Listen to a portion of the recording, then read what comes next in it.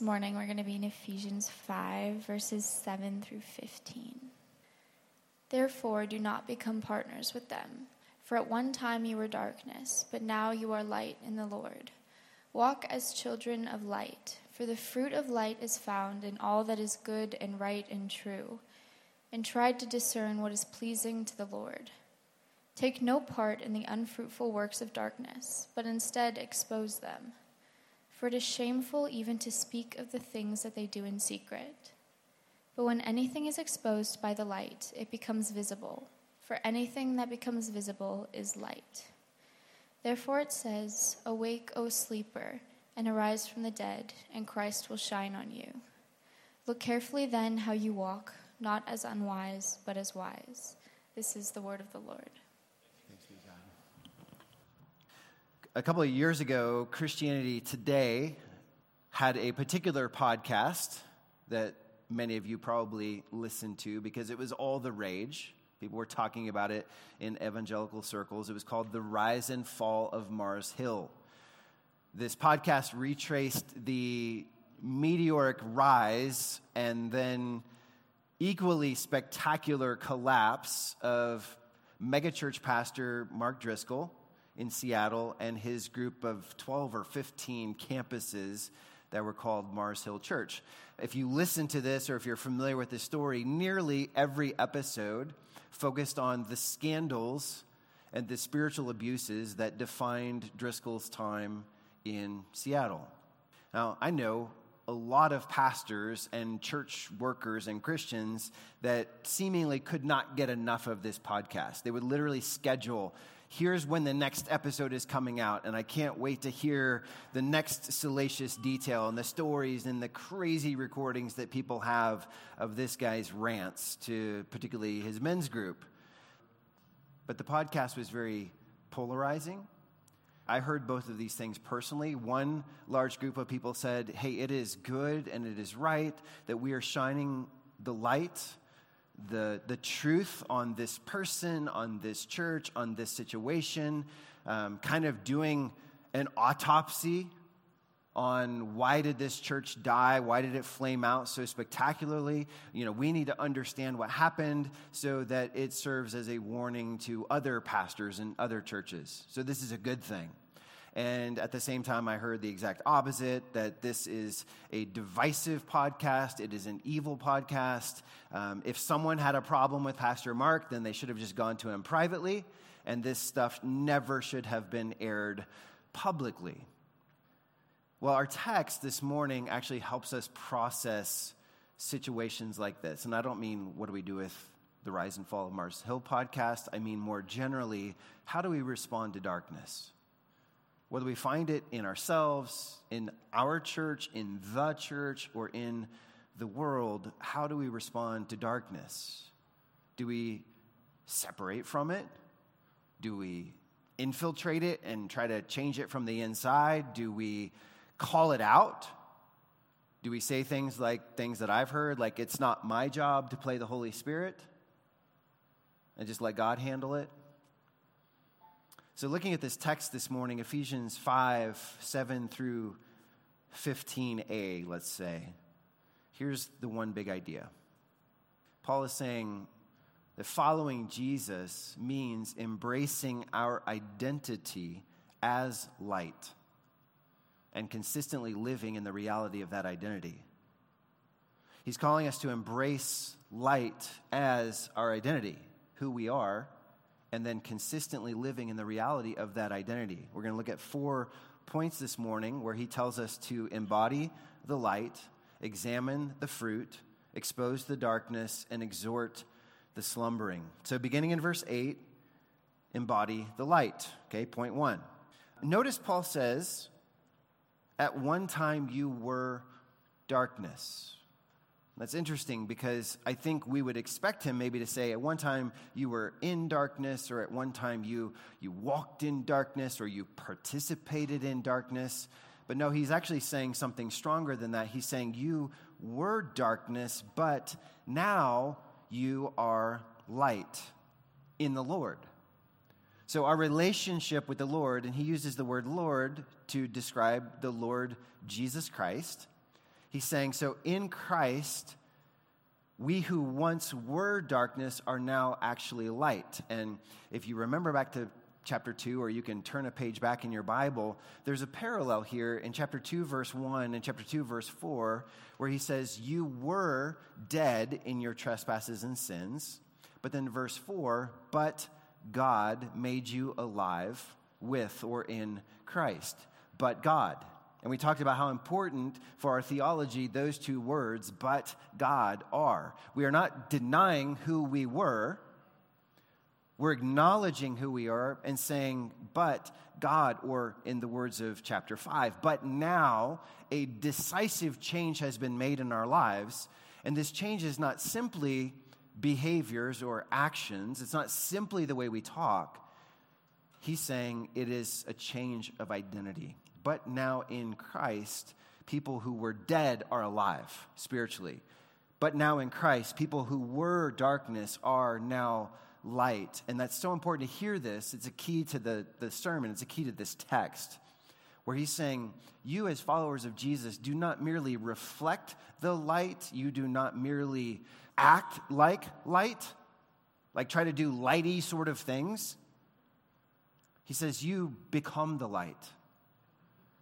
And he goes on here to say, you are light in the Lord, therefore walk as children of light. And this is one of Paul's favorite formulas or patterns where he's simply saying over and over again to followers of Jesus, be who you are. In other words, practice your position in Jesus. This is true of you. Now live like it. He says, you are beloved children, you are saints, you are all these things. Just in the book of Ephesians, you are light, now act like it. And I was trying to think of an analogy. I've heard a lot of different analogies. I've heard like God is the sun and we are like mirrors that reflect his light. You've heard that maybe? Or God is the sun and we are the moon. Right? And depending on how we position ourselves, like relative to God, the sun, the light, we can reflect the light to earth, to the world, to our culture. And I like those analogies. I think they're useful. I think the idea of knowing that the moon is just a big rock in outer space and it is not creating light, but is merely reflecting light, that is a useful analogy for some things. I want to use a little different analogy this morning with you, and I'll begin by saying this is not scientifically technical, so if you know this stuff, and a couple of you probably know this stuff, like a geologist may know this stuff. I know there's a difference between like fluorescence and phosphorescence and other forms of luminescence, but you all know the idea of glow-in-the-dark material, and you did this maybe as kids where you take something that there's something inherent to the nature of this material. Maybe it's a rock, maybe it's a sticker. And you take it out in the sun, and it absorbs the sun's rays, particularly ultraviolet light. And then you can take it in the dark, and this chemical reaction is happening where it continues to emit the light that it absorbed. This is an imperfect analogy, but I think our relationship with God and the light is more like glow-in-the-dark material than just, we are not merely reflecting the light. He says, you are the light. And the idea of the analogy I'm using is that this glow-in-the-dark material needs to stay in the presence of the light in order to kind of be continually activated with most of those materials that glow. Did you know we actually have an example of this in Scripture, what I'm talking about? So in Exodus chapter 34, the children of Israel, like hundreds of thousands of Hebrews or Israelites have been delivered from bondage in Egypt, and they're marching across the desert, and they get to this mountain called Sinai, and Moses, their leader, is going up on the mountain, and he's meeting with God, and God's giving him the Ten Commandments. He's giving them the pattern for the tabernacle and all these other laws and rules saying, like, you are my covenant people, now live a certain way. And the Bible says, like, as he comes from the presence of the Lord and comes back down to the people, says his face shone with the glory of God. Like he had been in God's presence, absorbing the glory and the light, and as he then came back, the guy's basically radioactive. He's glowing in the dark. And over time, as you read this story, it's like that would gradually fade until he would go back into the presence of God and then kind of like be reignited with the glory of God. Now, we are not Moses, and this is not happening in this literal sort of way that happened uniquely with him. But I think it's a useful analogy, and here's kind of the key, that shining the light of Christ into a dark culture, into a dark world, should not be something we think of as like this is an additional like add-on to the Christian life that I'm called to live. Like it's something that I'm supposed to do, and I'm either good at it or bad at it or somewhere in between. Rather, it is the natural effect of being in God's presence. And all of you probably know people that you meet with or talk with, and because of their time spent communing with God in His Word, in prayer, in healthy meditation, like that's a person that you want to be around because they just emanate something about, they radiate something about God's glory. And you would think like they're not just doing light-like things, they're the light. And so my first encouragement is I say embody the light. I'm saying, so spend time with Christ. Spend time in His Word. Spend time serving Him, but also trusting Him, listening to Him, just being present with Him and aware of how you enjoy Him. And then His light will naturally spill out of us. Now, that brings us to this next point. If I'm exposing myself to the glory, like the ultraviolet light of God, and then doing life, what's going to spill out? And the second point I'm calling examine the fruit, and I'll explain this in just a moment why I'm calling it that. But let's go on in the text, verses 9 and 10. For the fruit of light is found in all that is good and right and true, and try to discern what is pleasing to the Lord. Now, let's stop there. Technically, light doesn't bear fruit. We know that, but we also know Paul loved mixed metaphors. And I think his point is easy enough to understand, even though he's saying the fruit of light, okay?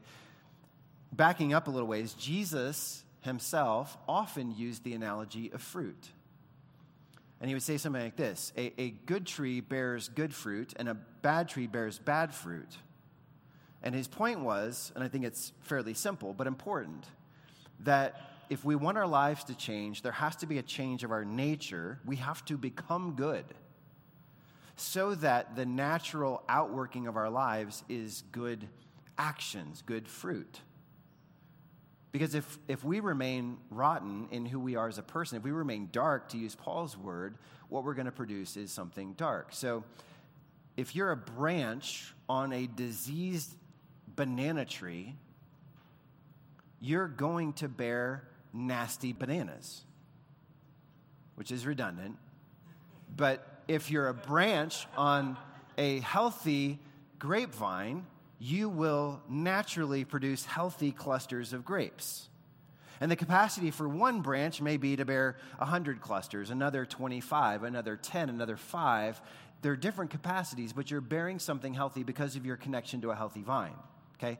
Now, coming back to Paul's point where he's mixing this analogy of fruit and light, I think his point here is simple as well. He's simply saying your life will automatically produce certain virtues so long as you stay connected to the light. Like you will be bearing fruit, you will be emanating something healthy so long as you're walking in something healthy. So when I say examine the fruit, it's because of these kind of twofold instructions here. Number one, he's saying discern what kind of fruit pleases the Lord. And secondly, pay attention to your own life and understand where my life isn't producing the kind of thing that God says is healthy. And let's look at each of those for a moment. First of all, discern practices that please the Lord. And I do want to point out, like the ESV unfortunately inserts the word try here, like try to discern. The word try isn't there. And I'm glad the word try isn't there because we can fall into this thing of like try to discern and just be like, well, it sounds like if I'm trying that it's something really hard. It's like try to lift 1,000 pounds. And it's like, okay, well, I tried, I can't. So now I'm just going to go do this other thing. The word try isn't there. The idea of the word that he actually uses is test or examine or discern what pleases the Lord. It's not try to do this. It's actually, you can do this. And the way you do this is by, study the life of Jesus, read his word, and he just comes right out and says, here are the kinds of things that please God. It's not a mystery. It's not hard to figure out. And notice he'll use 3 categories now of saying, here's what pleases God. Things that are good, things that are right, and things that are true. Good. It's a word that describes moral excellence or uprightness of heart. One commentator says, goodness calls believers to a vibrant, active concern for others so as to benefit them. We might translate the word generosity or even kindness. Because I want you to get this idea, we can leave good or goodness as this abstraction. I don't know, what exactly is a good person? It's so abstract. Well, he's making it concrete and saying, goodness is expressed in relationship with others. Are you kind? Are you morally excellent in your posture, in your words, in your actions toward other people? Things that are right. This is the word dikaiosune, which is related to the word righteous or straight or level or conform to God's standard. Again, this commentator says righteousness includes both the idea of personal integrity and of community justice and fairness. And I think it's interesting that conservative and liberal Christians tend to divide over it. Conservatives tend to be I'm about personal moral righteousness, and liberal Christians sometimes tend to be more I'm interested in community justice and community fairness. And the one word that he used here is God cares about and God produces things that are right, encompasses both that personal integrity that measures up to God's standard and the concern for what's going on in my community and who's not getting justice here and what does God want me to do about that. And then thirdly, things that are true, just the word literally means things that correspond with reality. Christians, as I just listen to our cultural conversation that's happening right now, we have an incredible but also a simple opportunity to just say, hey, there's certain things that are becoming very popular right now that do not accord with reality. They're just simply not true. And we can say that they're true, and we can pretend like they're true, and we can say that feelings trump facts. But the point here is that the light is not producing feelings trump facts. The light is producing what actually corresponds with reality, because that is where your life and health and peace are going to be found. So when I hear about, produce things that are good, produce things that are right, produce things that are true, I'm thinking of these other verses that many of you have probably memorized, Philippians 4, 8, and 9.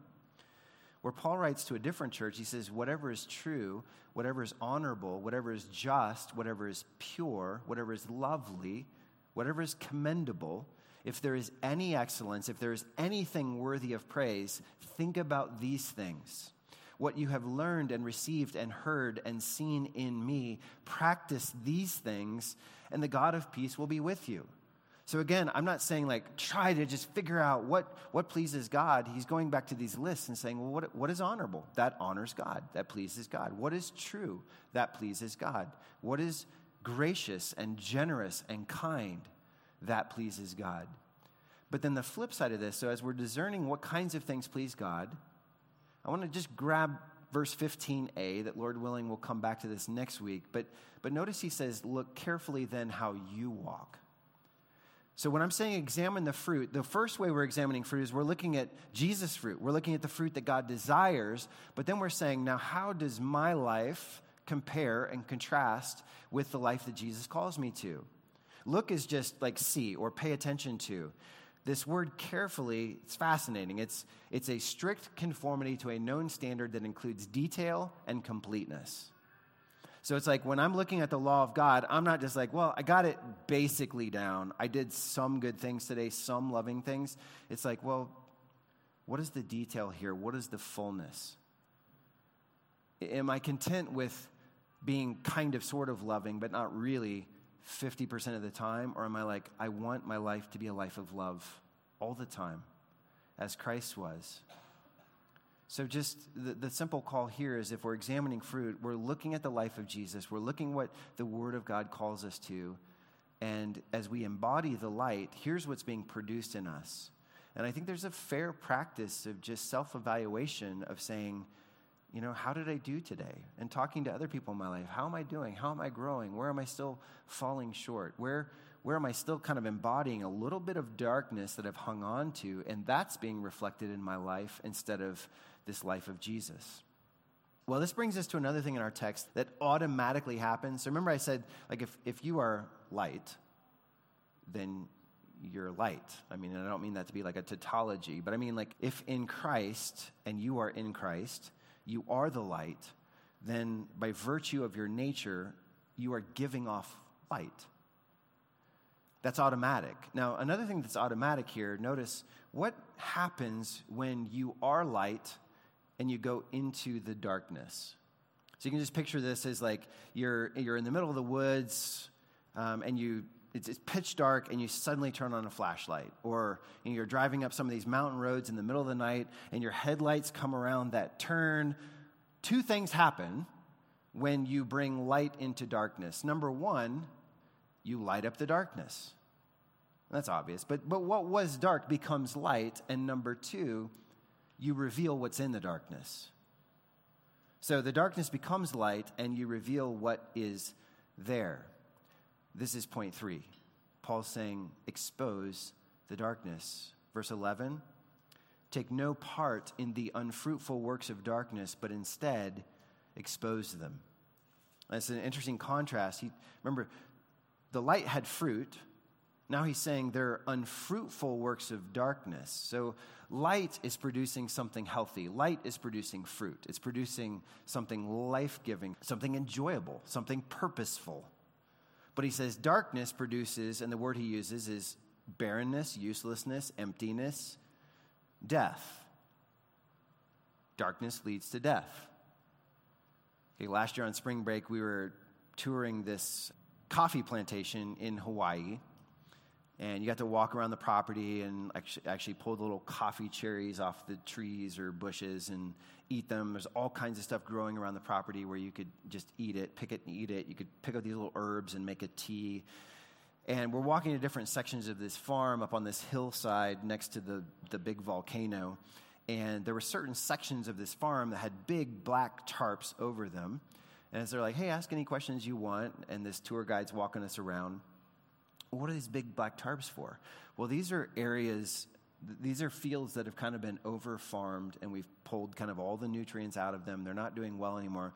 So we put these tarps over them, and because the light can't get through, everything underneath the tarp dies, is what he's saying. So you've got some healthy stuff under there, some stuff that you intended to plant. You've also got weeds and different things that are growing on this plot of land. But by putting these tarps over them and just leaving them there, it kills everything. Well, that's his picture here. Unfruitful works of darkness. We can pursue darkness and we can say, no, this is life-giving. This produces joy. I'm so satisfied. And God's perspective on this is it's like putting a tarp over an area of your life and just saying, you can fool yourself for a period of time, but what's under there is going to die without the light. Okay, so we're called not to participate in the things that Scripture defines as darkness, things that are, if the good is good, right, and true, then the bad is bad, unrighteous, and false, harmful, etc. But notice it's not enough, he says, simply just not to participate in them. It's not just I'm coming out and I don't do that kind of stuff.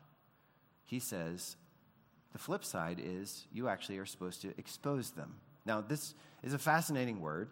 In the Greek, it has a huge semantic range. It can be it's the word for rebuke or reprove or admonish. So, parents, it's you see your child doing something and you're offering a word of correction. This is this word. It's the word for, I don't think they had district attorneys back then, but they did have lawyers. They did have people who had this role of cross-examining a criminal and convicting them publicly of wrongdoing. It's that word. of cross-examine and convict and show other people why this person is guilty. It means to bring something to light or to reveal something. And it also means show someone his sin and call him to repentance, okay? Now, we look at this context, and I think expose obviously means something like bring it to light, right? That's the plain meaning of verse 13. When anything is exposed by the light, it becomes visible. So paraphrase, when anything is brought into the light, it's revealed for what it is. You shine the light of truth into the darkness, and not only is there now light there instead of darkness, but you can see, oh, that's what's there. And it's like when you're in the basement or outside and you hear a sound and you get the bright light and you're walking around and you're now lighting up the darkness, you're making it a safer place, but you're also discovering what is there making that sound. Let's bring it to light. Let's expose it. Let's reveal it for what it is. John Stott says, the darkness hides the ugly realities of evil. The light makes them visible. Then evil is seen for what it is without any possibility of concealment or subterfuge. So I literally wrote this list because we know metaphorically and actually the darkness is and the darkness represents a number of things. So the darkness of evil is exposed by the light of goodness. You just go with your life and you start shining the light of goodness as Christ is working this light through you, and it's exposing the evil. It's revealing the evil for what it is. The darkness of injustice is exposed by the light of justice. The darkness of error and deceit is exposed by the light of truth. The darkness of sadness is exposed by the light of joy. The darkness of despair is exposed by the light of hope. The darkness of hatred is exposed by the light of love. The darkness of confusion is exposed by the light of clarity. The darkness of fear is exposed by the light of comfort.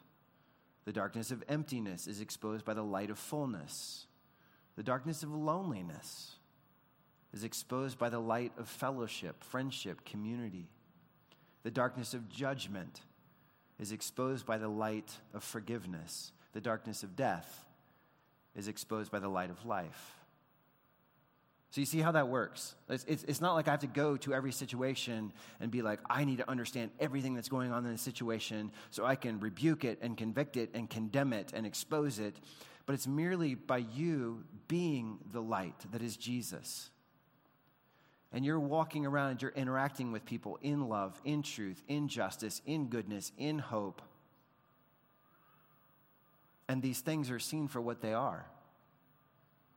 Now there's this debate. Is Paul talking about exposing the darkness in the church? Or is he talking about exposing the darkness in the world, in the broader culture? Should we take a quick vote? Let's not take a vote because I have an easier question. Where does light expose the darkness? And the answer is wherever it goes. Okay, we don't need to have a debate. Okay, if we as a church family are embodying darkness, and I'm not saying we are, I'm not like aware of something, but if there were like darkness of abuse, as often there is in a church context, the light would actually expose that and say that's done. If it's darkness going on in the world, and it's lies and it's harm, and it's just bringing destruction, then the light would shine on that as well. So I think I let off this way. Some of our tendencies are like, well, I'm not going to play the Holy Spirit, and it's not my place to tell someone else that she's wrong. Or to be on the flip side of that, we hear like, who are you to correct me when you've got your own stuff? So who are you to expose my sin, my struggles, when you are a sinner who also struggles? Or we've heard this, like Christians shouldn't be airing their dirty laundry in front of the world. Like it brings us down, it makes us look hypocritical, to which I say, no, we were already hypocritical, and by exposing hypocrisy, that doesn't make us hypocrites. It actually makes us more sincere. It actually helps us walk with integrity, but that's probably a sermon unto itself. So what do? Do we expose it? It's like the Mars Hill. Do we expose it? Do we talk about it? Do we let it serve as a warning? Do we bring light in that situation? Or do we say, we have no place talking about this. We should have just privately confronted? Let me say, first of all, that motives matter very much.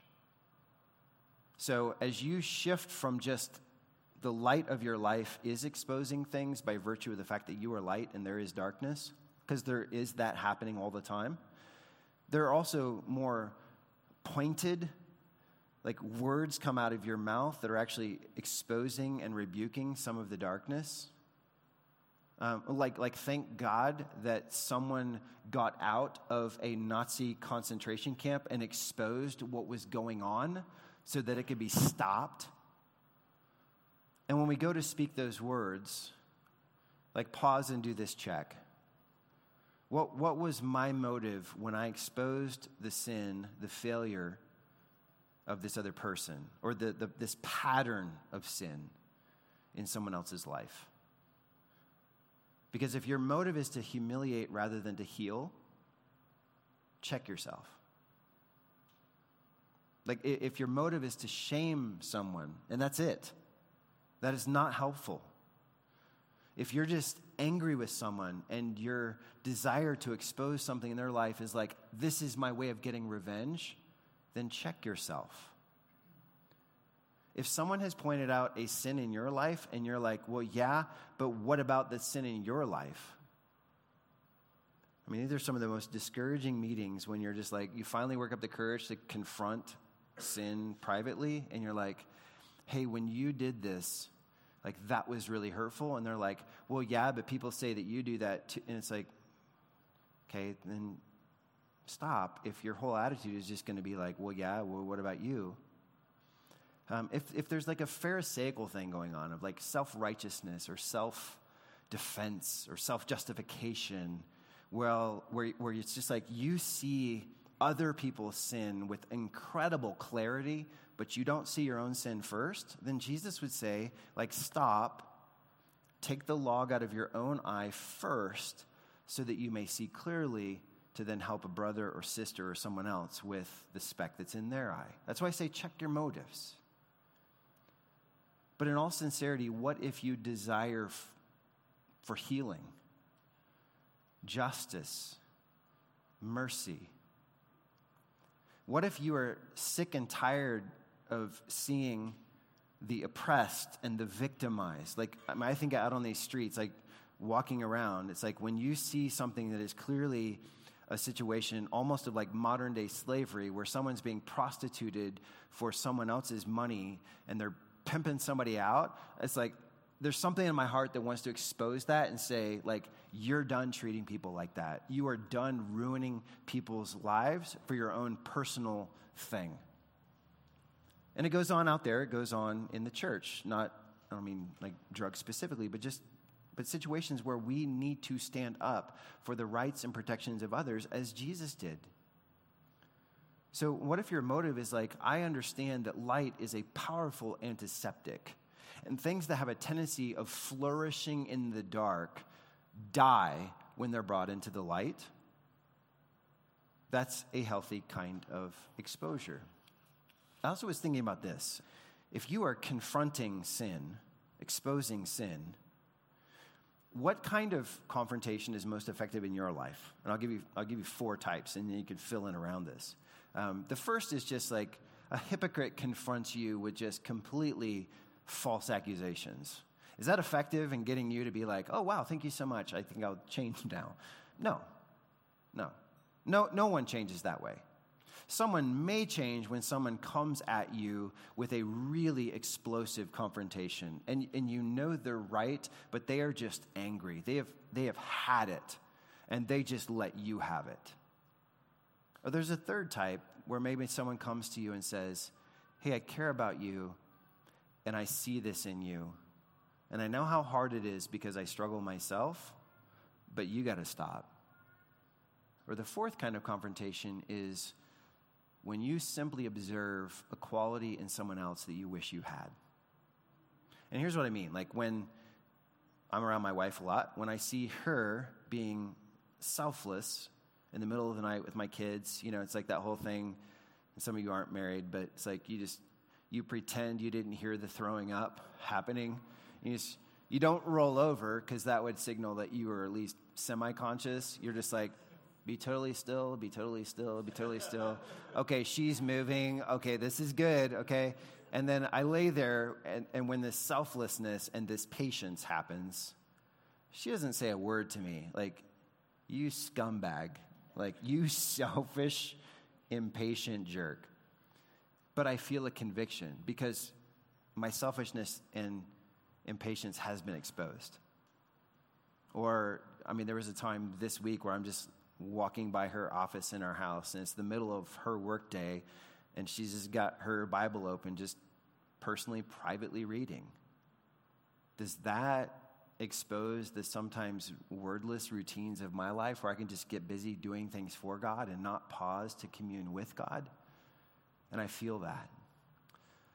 And my point is not that we never intentionally go and confront and expose the darkness, because I think we are called to do that. But I hope you hear the spirit of my point, that if we are the light, the more we shine that light as like, I'm just going to go love people today. I'm going to go seek justice, not just for myself, but for the oppressed.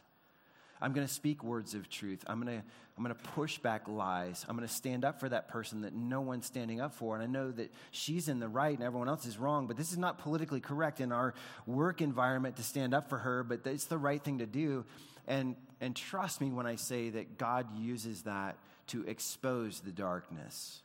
And that is a way that just winsomely confronts, and it's like, like you don't have to play the Holy Spirit. You just have to live like Jesus. And the Spirit uses that to be like, oh man, I am so convicted. And that leads me to just one very brief last point that I think is very encouraging from verses 13 and 14. He says, but when anything is exposed by the light, it becomes visible. For anything that becomes visible is light. And we already talked about that. Like you come around the bend with your headlights on, and what was dark now becomes light. Notice this. Therefore it says, awake, O sleeper, and arise from the dead, and Christ will shine on you. And this final point is to exhort the slumbering. And in the first phrase of whatever Paul's quoting, he's not quoting the Old Testament directly. It might be a paraphrase of something like Isaiah 60 verse 1, but many people believe he was quoting an ancient hymn that the Ephesians knew. But this first phrase, awake, O sleeper, there the slumber is sleep. In the second phrase, and arise from the dead, the slumber is death. And by the way, according to like Mark 5 and other texts, to Jesus, sleep and death are apparently not that different, because remember the little girl that died, and he's like, oh, don't sweat it, she's not dead. And they're like, okay, he's a moron, she's dead. And he's like, little girl, arise. And he brings her back from the sleep of death. The point is, whether you're sleeping, or whether you're dead, sleeping, if you're slumbering spiritually, you are useless. God's not using you.